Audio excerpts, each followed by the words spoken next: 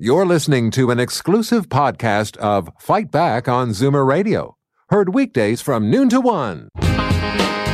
Fight Back with Libby Znaimer on Zoomer Radio.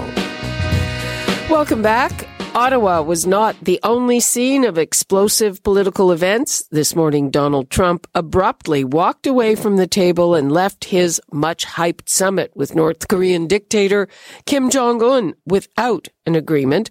Meanwhile, his former lawyer and fixer, Michael Cohen, rocked Washington with his testimony yesterday.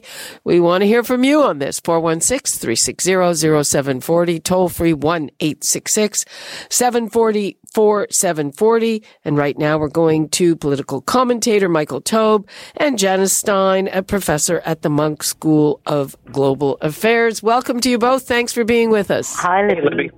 Okay, Janice, let's start with the summit. Were you surprised that he just walked away rather than trying to...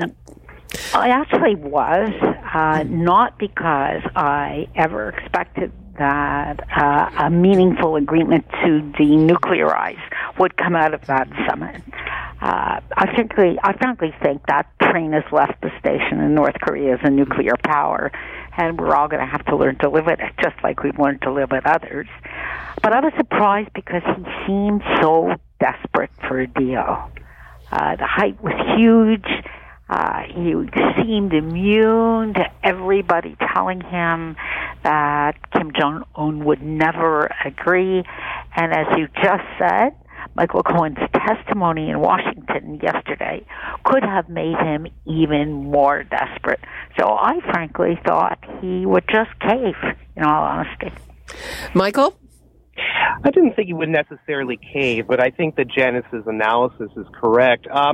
I think that at least the good thing is I would rather that Donald Trump have walked away from the table with no deal than signing a bad deal, because you can't obviously trust the North Koreans, the communist regime that has been in place with Kim Jong-un, his father and his grandfather, has been untrustworthy, and we've seen how they handle things, say, with the United States in the past. If we go back to planned meetings between Kim Jong-il and Madeleine Albright, which would have eventually included President Bill Clinton around 2000, and nothing obviously came of that. So while I agree with Janice that it certainly looked like Donald Trump wanted to sign a deal, he wanted to obviously build upon his legacy and felt that this would be the best way to do it, I think we can at least give him a little bit of credit that if he was not pleased with the way things were being discussed, and he was worried about the fact that the North Koreans had insisted upon U.S. sanctions being completely removed in return for him shutting down one of the nuclear facilities, at least he's thinking rationally, at least his people around him, including Secretary of State Mike Pompeo, are as well. And if it takes a longer period of time, that's perfectly fine by me, because if there's ever going to be a deal in place, and quite frankly, I don't see what they could do to actually create something like that, because the North Koreans are just not going to denuclearize. It's not to their political advantage or military advantage. They're not going to do it. But if something can be arranged, it has to be where everything is set in stone properly, rather than some sort of hash-dash deal that we're just going to reject or be very critical of later on. Janice, do you think that it's Donald Trump doing the right thing, or does he kind of see this as the same way he saw the trade deal with us? He's saying, okay, I can walk away from this, and kind of like a bargaining chip. Oh, no, there's no question. He's a transactional president. It's all about the latest transaction for him. It's really not in any sense about relationships, even with Kim Jong-un. But the bigger question here is, what does a good deal with North Korea really look like? And despite the crazy performance that we've seen with Donald Trump over this last year and a half, he's actually made the situation better. He's made the situation better because Kim Jong-un stopped testing the kind of trading of threats. You remember Rocket Man and Fire and Fury. That stopped. So there is a little bit of stability in what was a relationship that looked like it was going to go over the cliff. And for that, frankly, we should all be grateful. a good deal is ultimately going to look like a good deal we've made with Russia in the past.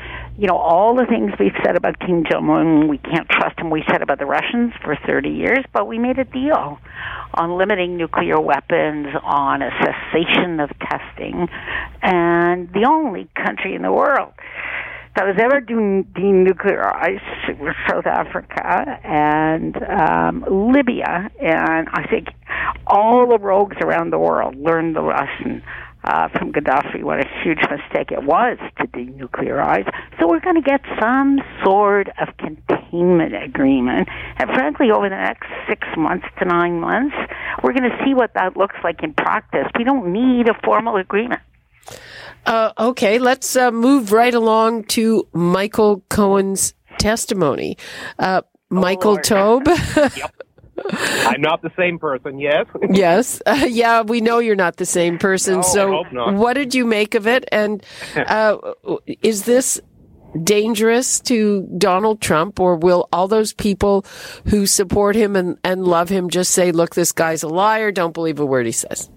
Well, the latter part obviously will come into effect. We all know that sitting here, and all your listeners know that too. Whoever supports Donald Trump will continue to support him after the fact. I think we have to look at it this way. There's no question that, Michael Cohen created some very damaging testimony claiming that Mr. Trump is a racist, a con man. He brought out examples of terrible things he may have done, aiding him with payments for, the porn star and other things. But a lot of that was also, a lot of that was also known beforehand. So I don't think, we certainly learned a few new things from Michael Cohen, but I don't think there were any major bombshells other than the fact that Michael Cohen's, is very obviously frustrated with what's happened, and because he's heading to jail in the next few months, he realizes that he has nothing to lose, so he's just going to throw everything on the table. But we have to be realistic about this. Neither Michael Cohen nor Donald Trump are perfect angels. Michael Cohen has a terrible record. In fact, the things that I learned from the Republican Party, and I looked them up afterwards to see if they were all completely correct, he's even worse than I thought he was, and I knew he was bad and very tainted to begin with. And he's also a newly disbarred lawyer, which just happened in New York a couple of days ago. So if neither man is a perfect angel, it really comes down to, I would say, an issue of partisanship or who you want to believe. Michael Cohen obviously has put things on the table that the anti-Trump or never-Trump contingent will be very, very pleased with, and just adds another layer to the puzzle. But those who are supportive of Mr. Trump, or those who realize that Michael Cohen is just not a reputable person overall, are going to obviously look at these issues, maybe take them with a very huge grain of salt, and say to themselves, yeah, but is this really the most trustworthy person we can have to attack Donald Trump? There are reputable people. Okay, yes, Janice, I don't think there's an equivalency. Michael Cohen may be worse, but he's heading to jail. Trump is president of the United States. Janice, do you agree that people who support Trump will just continue to do that? Well, here's the interesting part of what happened yesterday. It's the granularity of it. It's not dissimilar, although there's no comparison in order of magnitude, but it's actually not dissimilar from the kind of testimony we heard yesterday from Jody Wilson-Raybould. It's the stories that matter. So you have a story of Donald Trump driving through a poor African-American neighborhood, and all of a sudden the racist comments are out there for everybody to hear. That's different from labeling somebody a racist. That doesn't change minds. The story changes minds. You have a story now that Donald Trump got Michael Cohen to lie to Melania Trump for him.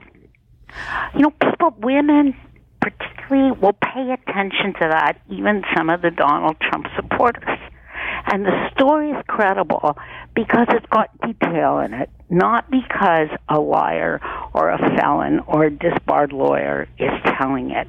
That's the damaging part of what happened yesterday. And will it change people's minds? I think it will change people's minds who are soft Trump supporters. That's where the change will come from. He has a very committed base of people, and they're not going to change. But, the next election is not going to be determined by the base in either party. It's going to be determined by soft supporters in the middle and by undecided. And those stories are really powerful. They just are. It makes it come alive. It makes it real in a way that even the way he started out, when he labeled him, that's not effective, frankly. Everybody shrugs their shoulders when they hear that. But it's when he tells the stories that it really makes a difference. Michael, I can give you 10 seconds to wrap things up. Well, you can believe what you want, but as they say, the proof is the proof is the proof. And quite frankly, those sorts of tales, they are obviously titillating, but there isn't any proof. There's no video, there's no media, there's no tapes, there's no nothing related. So we have to, hold on, we have to sort of basically say that if Michael Cohen wants to put this out on the table, that's perfectly fine. But if we want to believe it, or if we think we should believe it, that's another issue, because this man's reputation is so sullied that really he is not a great character witness, period. Do you believe them? Pardon me? Do you believe the stories? I believe that some of them may be accurate, Janice, but I believe others are not. And quite frankly, okay, that's a yes or no answer, because we are basically out of time.